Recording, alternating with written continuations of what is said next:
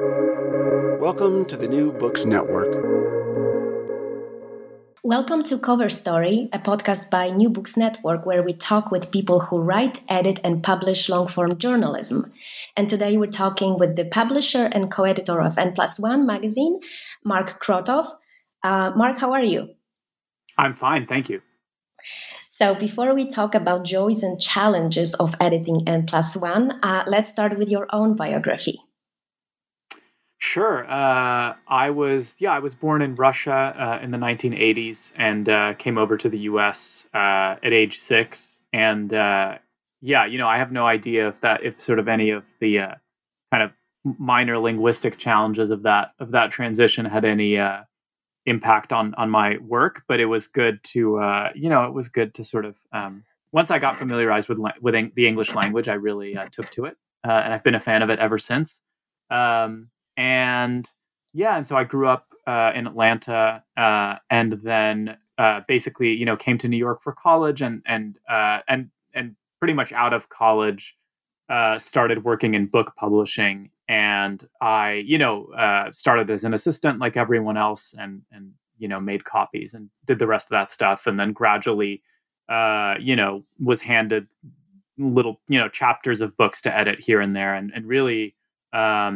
Enjoyed that a lot. That was a truly sort of exciting and transformative experience to just get to play with people's work. And I started with fiction, though I've edited sort of fiction and nonfiction. And so I worked in publishing for about 8 years at a couple different publishers, and then came to N+1 in 2016. That's amazing. And I want to ask you more about publishing and also about editing fiction and nonfiction. But I also want to ask you, do you think that the fact that you're essentially bilingual helps or doesn't help in your work as an editor? And I'm thinking, I speak Polish and English, and sometimes I have a problem with self-editing because, certain things are different, like quotation marks, just different punctuation, stuff like that. And I wonder how it works for you. That's a great question. It's something that I kind of don't think about very much, except for occasional moments when I think about it very, very intensely. This is kind of, I don't know if this is a partial answer or a definitive answer, but I will say that one big way in which it comes up is I think that I don't have a very good ear for cliche. I think that there are, I really enjoy editing and take it seriously and approach it. I really sort of edit pretty intensely, I think. But I sometimes, N+1, we have a very collaborative approach to editing, and we all kind of read one another's edits and try to be helpful and advise one another. But sometimes I don't know, I'll edit a piece and I'll send it to one of my colleagues for a look. And they will inevitably kind of find a couple of just sort of, minor cliches that someone wrote quickly and sort of unthinkingly. And for all of my various other interventions in this text, it's just like something that I will have missed. And I never know if that's just because I myself just don't actually have that much of a problem with cliche and it's not the thing I focus on, or whether it's actually, whether it does have to do with the language barrier a little bit, and that's just where it manifests. Yeah. For those listeners who are not familiar with N+1 and what it is about, on the Wikipedia page, you can find an early definition by Keith Gesson, one of the founders, that it's like Paris Review, but not dead. What do you think about this definition? And well, that's we're I'm very polite. The Paris Review is not dead, of course, but I think that certainly at the time that the magazine was founded, I think that the founding editors, Keith among them, felt very strongly, and I think very correctly, that there was a real, there was a sort of this was in 2004, and there was a moment of real sort of political stasis, if not regression, in terms of national politics, obviously, and foreign policy, but also, even in terms of sort of on the left in some sense. and then culturally they felt similar, that there was just sort of not the kind of combative energy of certain sort of eras of criticism and reviewing and so on were not kind of at the fore, and that the kind of sort of reviewing combat that was happening, like maybe in the pages of the New Republic or elsewhere, that it was kind of not, that in a way it was this so sort of a superficial kind of combat. And so, yes, and so they wanted to create something that was very, very, very much alive, and alive to the moment in politics, alive to sort of contemporary literature, and alive to sort of the possibilities of form, that maybe other places were not as interested in experimenting with. And and I think that continues to manifest. One thing that we have a kind of, I suppose it's an unwritten rule, but we are not. It's not like private or anything. But we have something called a no dead people rule, where for with very, very minor exceptions, we don't publish reviews of, like, we wouldn't publish like a review of of a Philip Roth novel, or even of his work now, because he's just not alive. We might publish something on, the kind of all the controversy and stuff. But so that's a way to, obviously many great writers and thinkers among the dead, so many great ones. But we really try to, to limit ourselves to kind of to contemporaneity, and to say, okay, well, given the choice between maybe relitigating, however elegantly, something that has been sort of discussed to death, or trying to contribute something new, we're just like much more interested in the latter. And I think that's really held true from the very beginning. Mm-hmm. You mentioned before that you were an avid reader of N+1 yourself before you actually joined them. So do you remember yourself as a reader of N+1, and what got you excited? Maybe you remember some pieces or writers in particular. I'm not sure if that's a fair question to ask. No, of course. I first encountered the magazine. So it was founded in 2004, and I probably came to it in 2006 or early 2007. So I wish I had been able to say that I've been reading it from the very beginning, but it's not quite true. But Mm-hmm. but I encountered it in college, and I was just so, essentially the thing that struck me so powerfully was that you could just have culture and politics and literature just in the same sharing space, and talking to one another, and these things were not segregated. And I think that really resonated with me as a reader. That's something that I've always been interested in political writing in one form or another, and I've always been interested in reading about, in writing about politics that's kind of not just strictly factual or strictly sort of narrative, though of course those things have their place, but that takes real formal risks, and that tries to sort of approach politics in a sort of with in a really kind of literary sophisticated way, but also interested in literature that doesn't just sort of like leave politics or ideology unstated. That's not to say, of course, that like all of our fiction is screed or manifesto. I mean, nothing. I think it's quite far from the truth. And I think we're very rigorous about the fiction that we publish. But certainly that combination of things was just so bracing. And I remember, I remember buying issue 5 at the great like magazine store on the Upper West Side that is no longer there. It was right on the front table, and next to the in the like at the checkout area, and just like holding it in my hand, and it was really exciting. And that piece has a lot of great writing. I mean, that issue has a lot of great writing.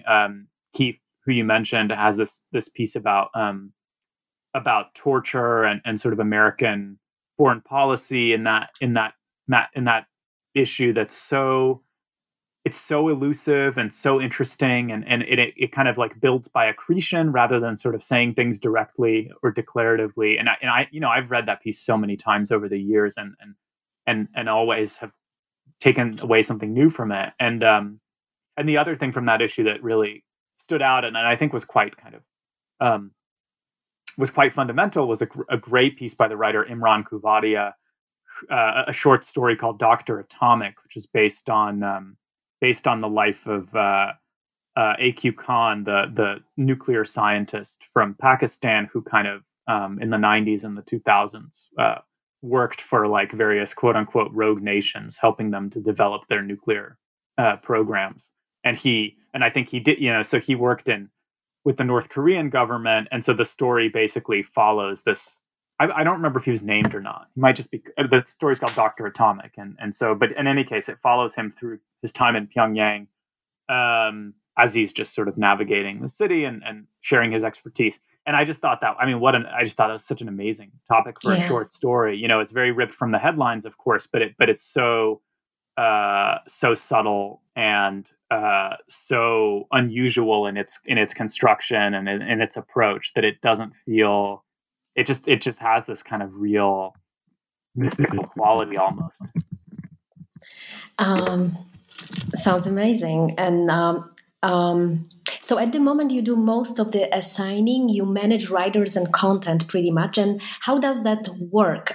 So what does it take to put an issue together?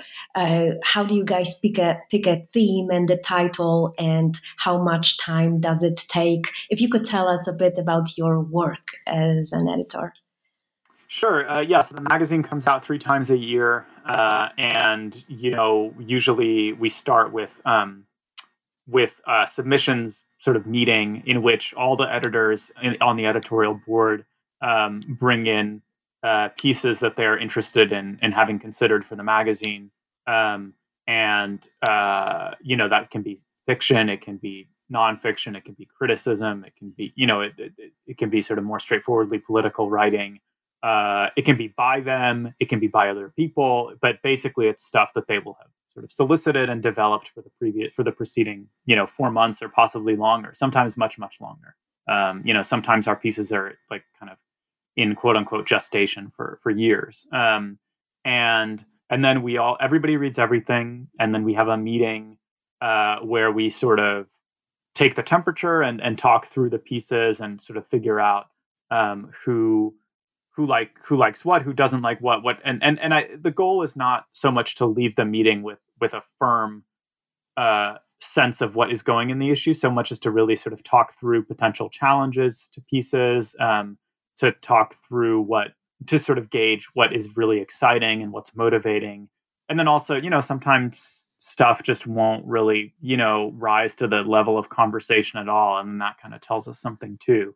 And so then at that point, the co-editors, which at the moment, it changes, but at the moment that's me and my colleague Dana Tortorici. We go off and sort of like figure out the table of contents, and then at that point, there's like another few rounds of editing that happen, and then it's fairly straightforward. Things get fact checked, things go into copy editing, things get proofread, things and so on,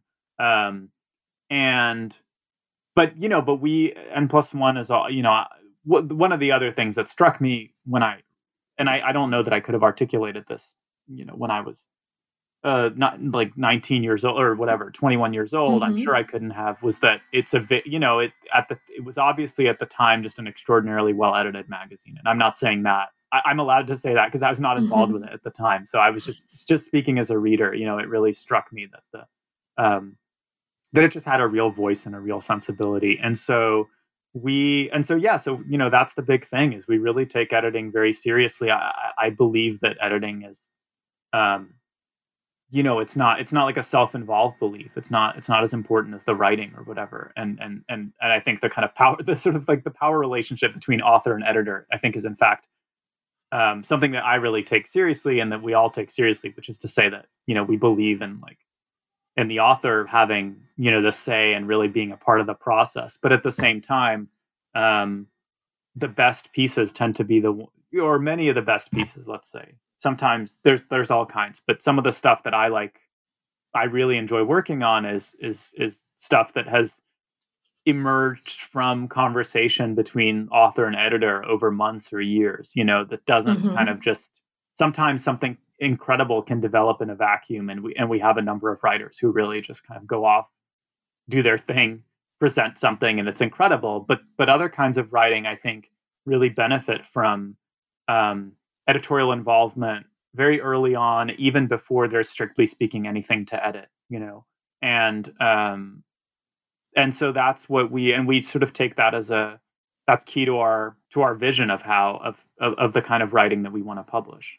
But then on the top of that, you also have a growing content that is present only on the web, right? So how does that content place, with the themed issues, Yeah, well, yes. I mean, I think so. Basically, I think the main sort of, there's like just a process difference, which is that the print, all the print pieces are kind of go through, they're read by everyone on Edboard, and they're sort of discussed collectively, and decided, and to a certain extent, people weigh in, and then they take a long time to come out, because the magazine only comes out 3 times a year. The web it's a little more, it's obviously more immediate. We can run more topical stuff. And also we have a kind of a setup where pieces that go on the web they don't have to go through that whole Edboard process. So, as long as there's like 2 editors in the editorial board who feel that a piece is interesting and worth publishing and ready to publish, then that's fine, and that's a way for us to kind of it's a way for us to be responsive, and for us to also publish work that's still, there's stuff on the website that I think is every bit as good as what's in the print. I don't think I don't think it's sort of a qualitative distinction per se, but sometimes you want something out very soon, very quickly.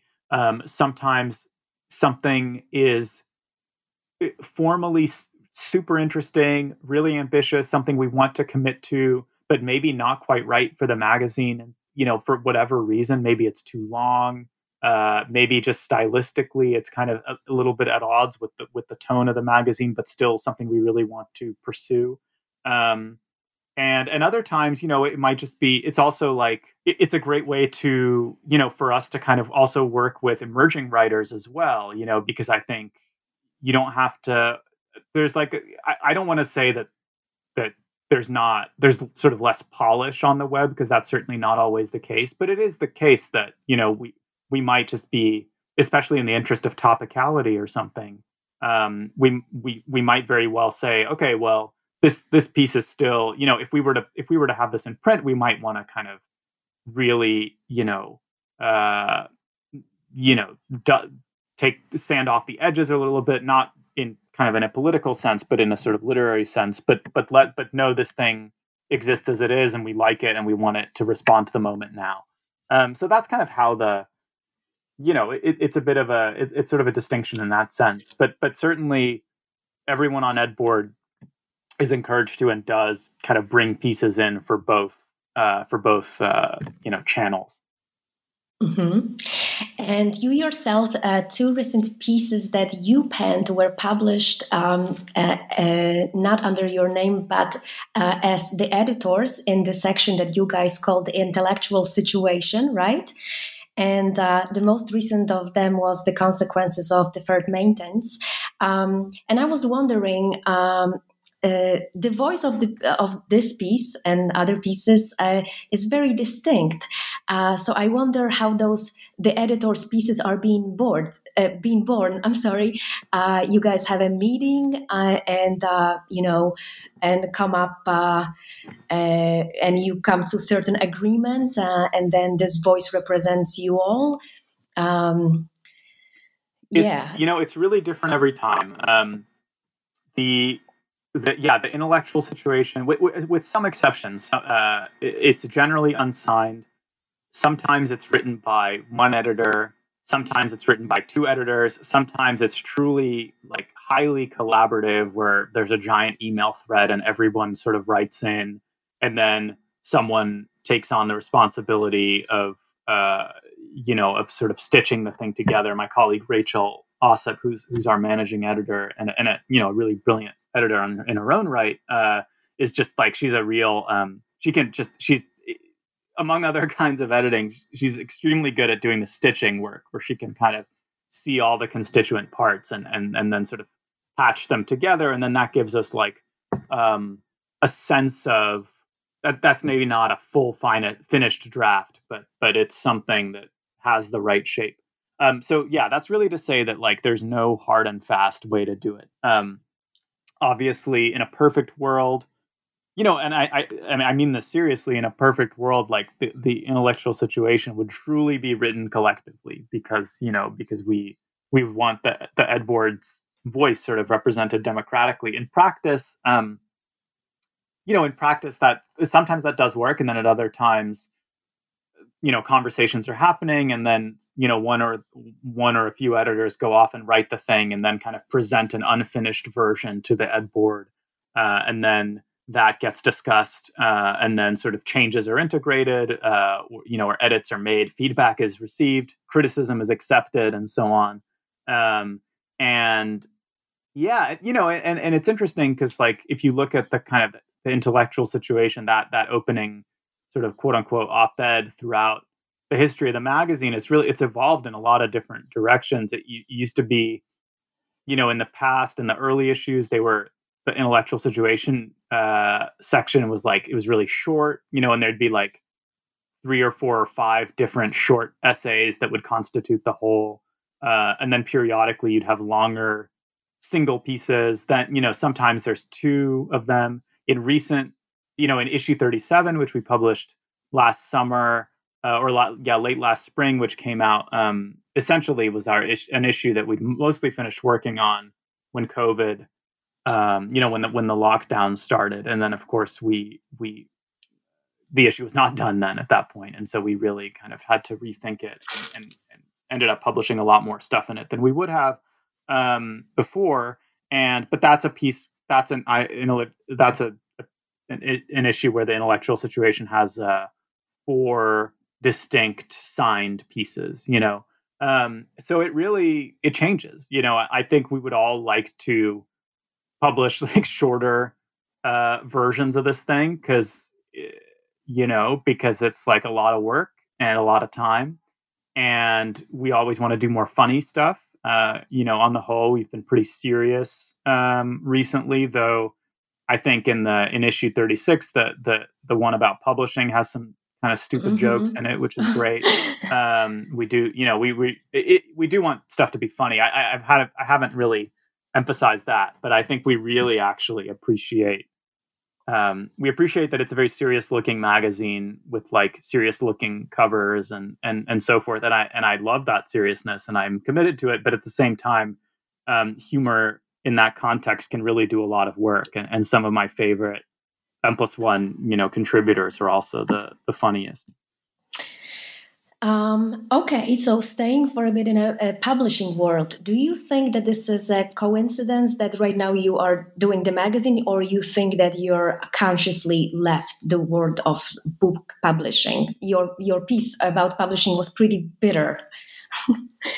Oh yeah, well, it was a bitter. Oh man, yeah, I guess it was probably bitter. I'm not that. I think of myself with relation to book publishing. I don't think of myself as bitter, but I do think of myself as kind of like like a critic from within, in a sense. I don't. Yeah,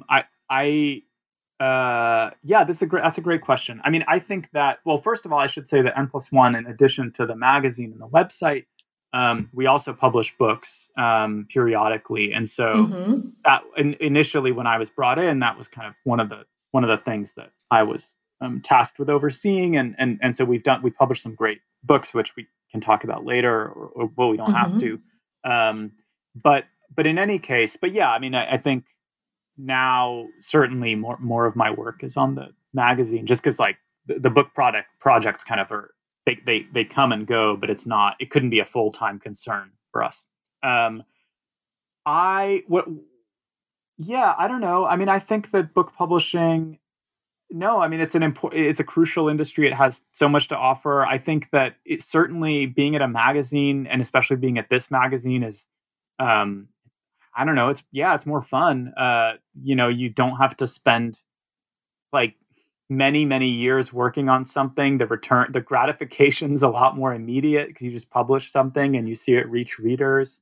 um you don't, books, the problem with book publishing in a way is that or with, with at least the kind of area, the part of book publishing that I've spent most of my working life in, is that um, books are every book is different, and every book kind of has a different audience, and there's a lot of overlap for sure, but it's you really, to do book publishing really well, in a sense, you have to do a bit of reinventing the wheel every single time, and nobody has the capacity to do that. No, there's no publisher that can really devote. I mean, with a couple of exceptions, but even there, I think it's just so, you have to do, not only do you have to get the editing right, and you have to, find the great books and cultivate the writers, you then have to put an enormous amount of effort into getting these books attention and helping them find readers. Whereas like every development in kind of culture and technology over the past decade or 15 years has in a sense militated against that. Begin with the rise of Amazon being a kind of central element of that, but by no means is that the only thing. So yeah, I mean, to answer your question, I'm definitely, I find magazine work extremely rewarding and exciting, and I think it's a great way to it's in a sense, it's easier to find new writers and young writers and exciting writers and kind of and writers from underrepresented or just interesting or backgrounds, or both, who will write an article. It's like that's a much easier ask than trying to get them to write a book. But that being said, I believe that we are, part of a shared ecosystem, and nothing is more exciting to us than when our writers go on to write books that either sort of expand or elaborate on the pieces they've written for us, or just simply are totally different, but in one way or another, we helped them take kind of the next step. And we are like, we are very enthusiastic about promoting those books, even if they're not books that we've published ourselves. And of course, everybody reads constantly. So, yeah. So anyway, sorry, that's a very long answer. I think that No. I guess my final kind of, in a sense, I think that the kind of the problems with book publishing are, it's just, they're just serious structural problems, and I do wish that, and the piece in issue 36, I think, to the extent that it's bitter about the fact that the people at the sort of at the top tier of these companies, the people who make the most money and who run them, feel, to me, maybe with one exception, feel quite I don't know that they have a kind of long-term vision for the sustainability of the industry. And certainly, over the past decade, when Amazon, let's say 15 years, when Amazon went from like a very significant retailer to being, in some cases, near monopolistic as a retailer, and then went from a physical retailer to having the Kindle, which is totally, which is dominant in a way that in fact, like, I think is hard to grasp, even though so many people own this thing and read on it.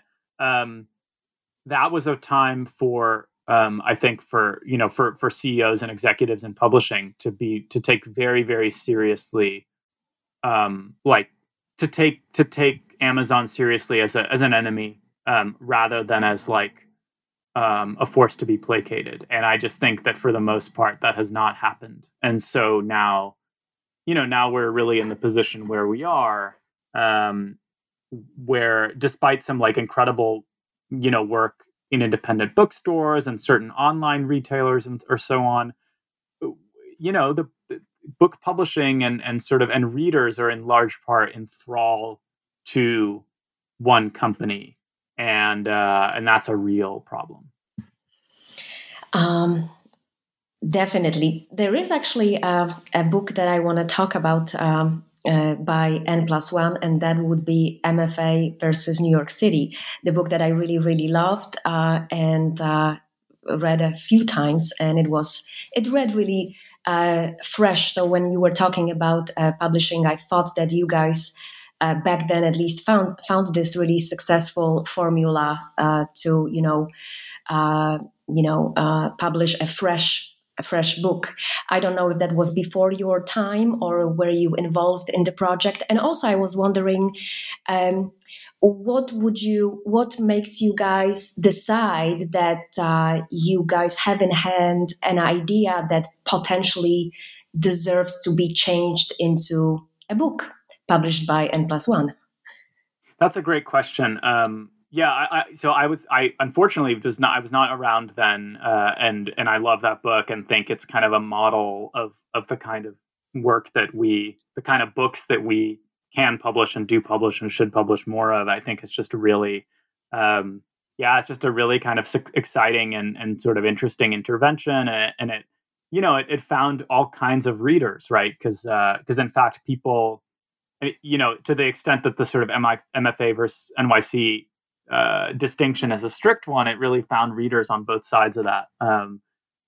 There's nothing kind of I love more than going to sort of fairs and conferences and tabling with, for N+1, literally just standing behind the table trying to make deals like a used car salesman. That's during the COVID era, of course, that has not been possible. But when I've gone to the to the AWP conference, which is kind of the big like hub of the MFAs, that's like definitely a book that resonates, even though, and people are very interested in it. And so in any case, an amazing book that I think kind of has a great combination of sort of literary sophistication and sort of serious sociology and Yes. sort of interestingly turns kind of readers and readership and the market sort of back in on the readers and makes them feel sort of part of and implicated in a series of structures and systems, and like what more could you ask for in a way.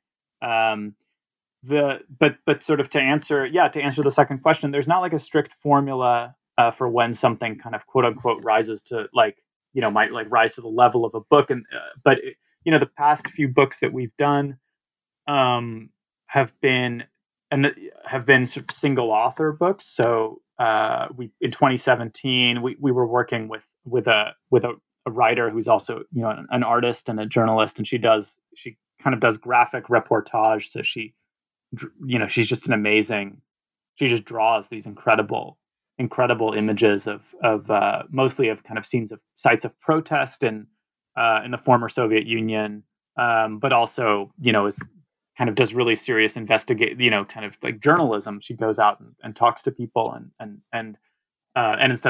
she writes stuff down, but mostly she just has these amazing pictures. And so that was somebody that we published in the magazine, but of course we're like, this has to be a book. And so that kind of happened that way. And we've since published her work. This is Victoria Lamasco, the author of Other Russias. We published her numerous times, including in the most recent issue in 39, where she has a great dispatch on the uprising in Belarus. Yeah. Yeah. And, and then in 2018, we published a book by a collection of film writing by our longtime film critic, A.S. Hamra, who he's currently at the Baffler, but he'd written for us for many, many years. And, and I try to be, I'm trying to keep hyperbole in this conversation to a minimum, but I'll say that he's the best film critic in the English speaking world. And is a genius. And so we were like, well, this seems, he'd been writing for us for a long time, but then he'd been writing for other places for even longer. And we sort of felt, well, okay, this is a person who we and a lot of our readers take very, very seriously, but can we, in a sense, can we make them take him even more seriously and kind of really just, can we make the kind of the essay collection, the collection of criticism, become a kind of an event, and so that's exactly what we did and what happened. And that book, The Earth Dies Streaming, has been really successful, and and we're just about to reprint it again, and Hamra, as a result, partly as a result of just that book, has gone on to sort of, just write even more, and is somehow getting even better, and his stature has certainly grown, and his profile has grown, and that's a great case where that was certainly an editorial decision, but it was an editorial decision in a kind of larger sense, where you kind of said, okay, well, we know this thing is great. This thing already exists. All the pieces in the book, except for the introduction, had already been published. Mm-hmm. But the fact of kind of arranging them in a certain way, and making a book out of them, and giving it, an incredible cover, again by Rachel Ossip, who I mentioned, and by giving it this great title that Hamra came up with, we can we can really turn it into something special, something that if it only existed in the magazine would actually not quite rise to the level of attention, because like the magazine, for all of its visibility and for all of its readers, it doesn't an issue of the magazine doesn't really have like a publicity cycle, Mm-hmm. whereas a book really does. And people get interviewed when they publish a book, and they get reviewed, of course, and anyway, so that was so fun to take advantage of, and of that kind of reality, and it's really one of the things I'm most proud of in my whole professional life is helping get that book together and getting it out. In your piece on publishing, you are mentioning the growing role of audio in book publishing. And I was wondering what audio does to long-form journalism. I can see that N+1 avoided the trend of having a podcast, which is probably great. I was wondering what you think about audio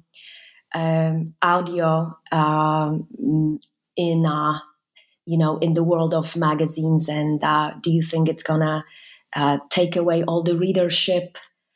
Yeah, any thoughts? Yeah, well, we did have a podcast for a while that was really fun. Oh. It was run by by some of our interns and former interns. And I think they did awesome work. And then, like any reasonable person, they got jobs that were more real than the N+1 podcast.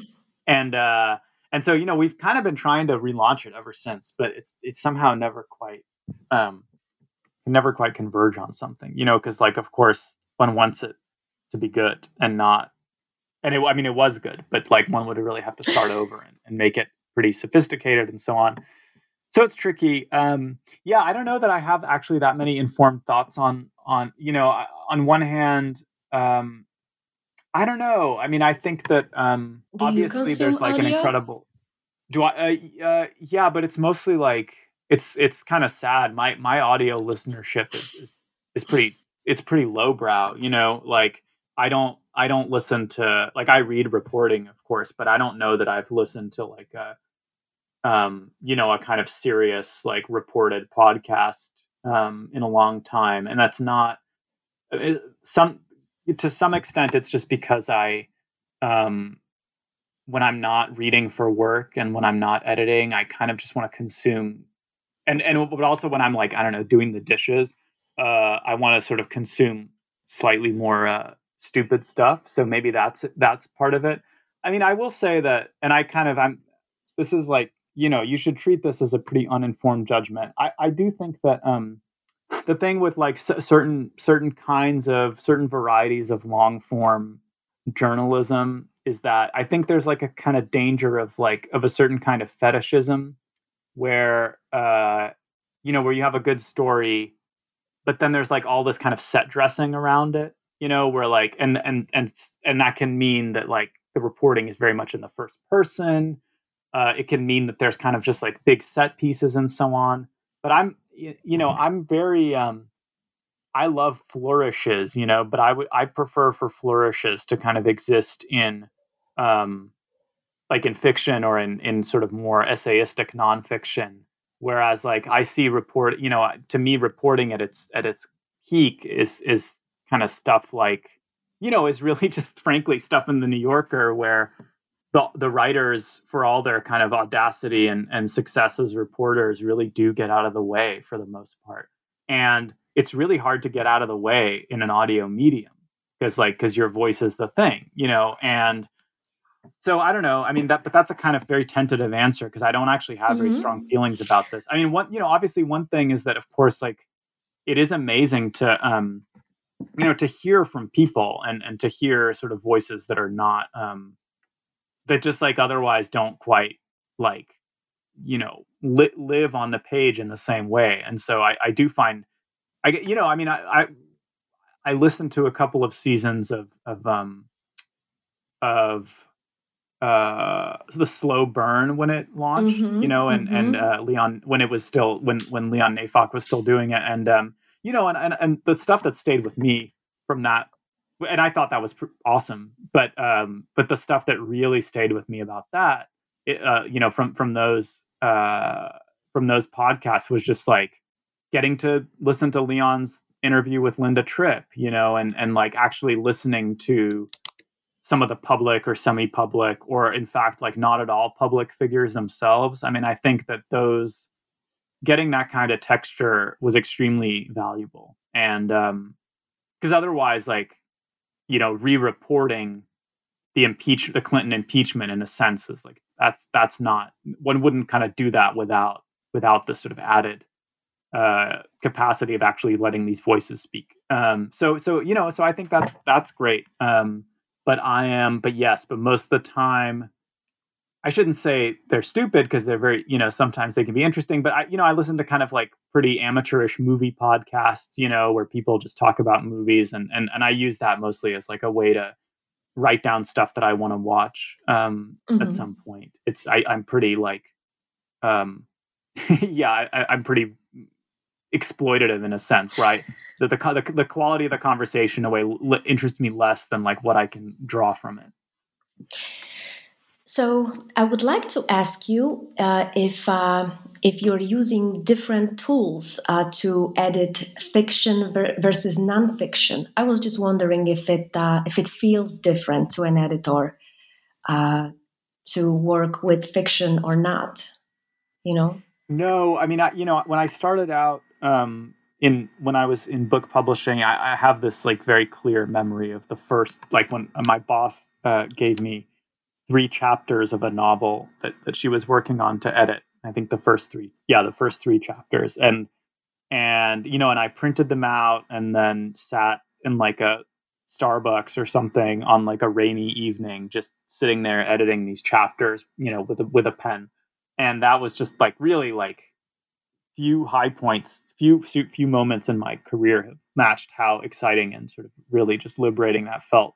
That I bring that up only to say that, like, I would say that for the most part, I think I was working at like with pen and paper, like at that time. I mean, I was definitely using track changes for things, but I don't think that really changed. I think I was mostly paper, but now, it kind of sucks, but I can't tell you the last time that I edited fiction or nonfiction on paper. And partly it's because I am like, I don't know. Well, now we also like didn't have a printer. Now my wife and I have a printer, so maybe I can do that again. For fiction, I would feel I don't really have different approaches to fiction and nonfiction, or different technologies or whatever. I suppose that it would be easier to edit fiction on paper because like, those edits tend to be less interventionist, or rather they can be interventionist, but I'm not like moving huge chunks of text around for the most part in fiction. Whereas in nonfiction, I actually find track change. I know that like track changes is like a pretty traumatic medium for writers, and I am sensitive to that. And so I always have like some caveats when I email edits to writers, which, and sometimes I say like, actually it's better to just read this without the changes first. but I'm very attached to track changes. At the same time, some of my colleagues do this great thing where they kind of don't really, and I think this maybe was our former editor Nikhil Saval, who's now a state senator in Pennsylvania, and so he still does stuff this way, and in the state house. But I think he would kind of mostly edit in bold, and so he would just kind of cut chunks, but you wouldn't necessarily see the cuts, and then you would see his kind of like new writing in bold, and then he would ask questions in bold and brackets. That's a pretty smart approach. It's great. I sometimes, from my perspective, it's helpful for me to, like, as an editor, to see my cuts. And yeah, but I don't know. I mean, I'm really like technologically. Some of my colleagues use Google Drive or Google Docs. I really don't like that so much and find it pretty frustrating. But sorry, this is like very this is very in the weeds. But you are making me realize that that the next time I'm editing fiction, I should probably give the printer a try, because that's really it. I mean, it's a much nicer feeling, of course, to be doing that than to just be looking at your screen the same way that you are otherwise anyway. N+1 is a nonprofit that also relies on subscriptions, correct? And how are you guys doing these years after two recent disasters? I mean, Trump and the pandemic. Was it good for example, was the experience of the pandemic, was it good for readership of N+1? And when I mentioned Trump, of course, I meant that during his presidency, a lot of magazines experience a surge of new readers. So whatever you can tell us about the experience of recent years for N+1. Yeah, I mean, it's been very steady. We definitely experienced like a bump in subscriptions after the 2016 election, in the way that lots of publications did. I don't think ours was kind of as extreme as in some places, partly because we were not, we just weren't, like, obviously we responded to events in, I think, a really great and lucid way, and some of our best writing is from that period. And I think we got over the shock pretty quickly and just sort of went to work. But at the same time, we weren't like, I wouldn't say that we like leaned into sort of the resistance or whatever, while also obviously kind of opposing Trump and Trumpism very vigorously. And so I think that it was a bump, but it wasn't like we didn't like double our readership or anything. And then in the pandemic, certainly, especially, I'm extremely proud of what, my colleagues and I managed to pull off kind of in the first few months of the pandemic. Our web editor at the time, Marco Roth, was really sort of overseeing this effort, and we just published a lot of really, really good, lasting writing on the pandemic really, really quickly. And in fact, so that was like kind of in the first couple months, like between March, April, May, and then we partnered with Verso Books to turn a lot of that writing, and then a lot of the great stuff that Verso had published on their website as well, into an ebook called "There Is No Outside," which is available from us or from Verso. It's like a couple bucks, and that I was really, I was really happy with that, with how that came together too. And especially looking back over some of those pieces now, a year later, it's kind of just, I mean, everybody was in shock, but it's kind of awesome how quickly our writers were thinking, how well they were writing, how sort of diligently our editors responded and stepped up. And if you look at that collection, that There Is No Outside, it's kind of what's striking, I think, is that, and if you look at our website from that time, what's really impressive is that it's just such a range of kinds of writing. We had more personal stuff. We had really sort of pretty high level political analysis. We had pretty urgent sort of dispatches from from people really heavily implicated and affected by the pandemic. And I think that kind of range of diversity really speaks to, it speaks to our sensibility that we're always hoping to approach contemporaneity in a lot of different ways simultaneously. Okay, so what's coming up? Are you guys working on the spring issue? And also, could you tell us about N+1 Writers Award? Oh yes, of course. We're working on the spring issue. We're getting pretty close, and that's an issue I'm very, very, very excited about and proud of. I don't know that. Should I spoil? I guess I can't. Yeah. Well, not that there's people are just waiting with bated breath or whatever. But I will say that one piece that's going to be in it is a piece that we just published on the website.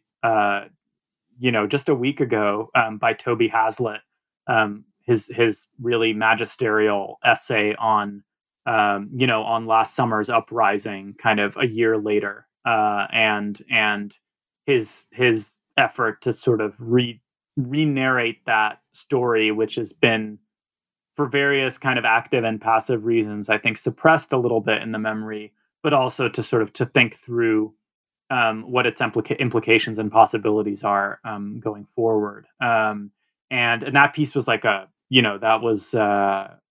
published that on a Friday, and it's just, people were reading it really actively over the weekend and have been reading it since. And I think it was a very, very, very popular piece, and I'm so thrilled by that.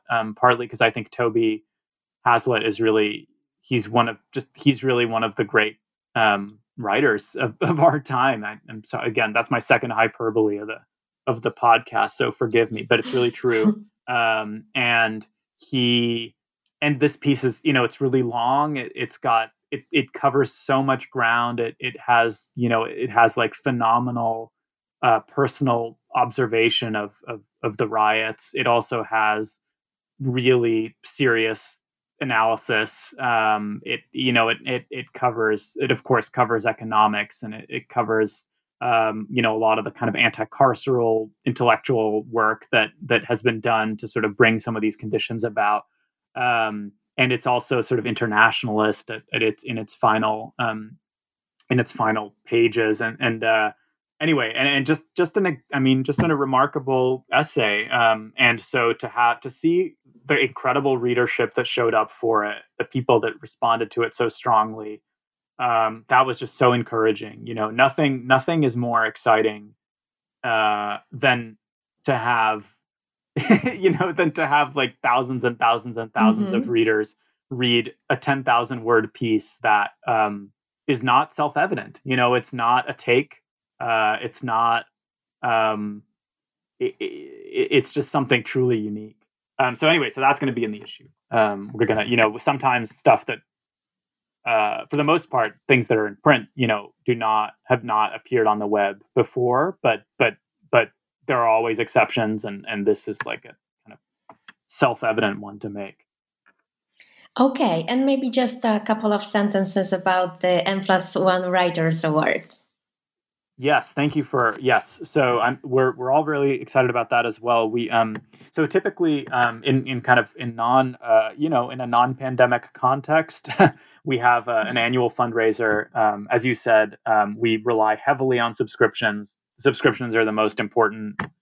Like just subscriptions are what keep us sustainable ultimately, and that's like the most important thing that anyone can do to support us, is just to subscribe. It really means a lot. But we also, of course, try to, like every nonprofit, we apply for grants and we raise money from donors. And so every year, in normal years, we have a fundraiser where we raise money, and then we give out something called the N+1 Writers Fellowship, which is basically a $5,000 prize with no strings attached at all, to someone who has contributed to the magazine, over a number of years, and who we think really kind of is just an essential contributor in one way or another. And the winners of that award have been, it really kind of runs the gamut. Like one year, Bella Shayevich, the great translator and writer, won that award, and she hadn't actually technically written very much for us, but she'd translated so much. She'd been so key to the magazine in so many different ways, and had edited so many pieces and brought in so much work, including Victoria Lamasco's book. And so, sometimes it's contributions like that. Sometimes it's people who have just written a lot and who we think are really key. And so this year's winner is Christina Nickel, who's just an absolutely exceptional novelist and essayist, who has and someone who I've worked with now for almost a decade, because I published her novel many years ago. And so we've had we've kind of had a relationship since like 2012, I think. That's when we first, when I first read the book, and so I was once I started at N+1, I was very, very excited to get her into the magazine. And so she's published 3 really big essays for us, that are just so strange and so funny and just so, she's just an explorer in a sense, and she you just never know where she's going or what she's going to do next. And she has such a, anyway, I mean, she's just amazing. So I'm very, very happy that we're giving her the fellowship prize. And then the other award. So yes, so because we don't have this, because we can't have a gala, we're doing this thing over Zoom where we just give out the award portion. But then kind of the slightly sadder but still exciting part of this is that one of our really, really essential contributors, somebody who we published, who we published his story in issue 31, which that was actually also first issue Christina's work appeared in, and he went, that really helped launch his career.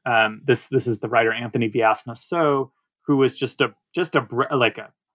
really kind of a once in a generation fiction writer and also essayist. And he died late last year in December, and he was 28, so young.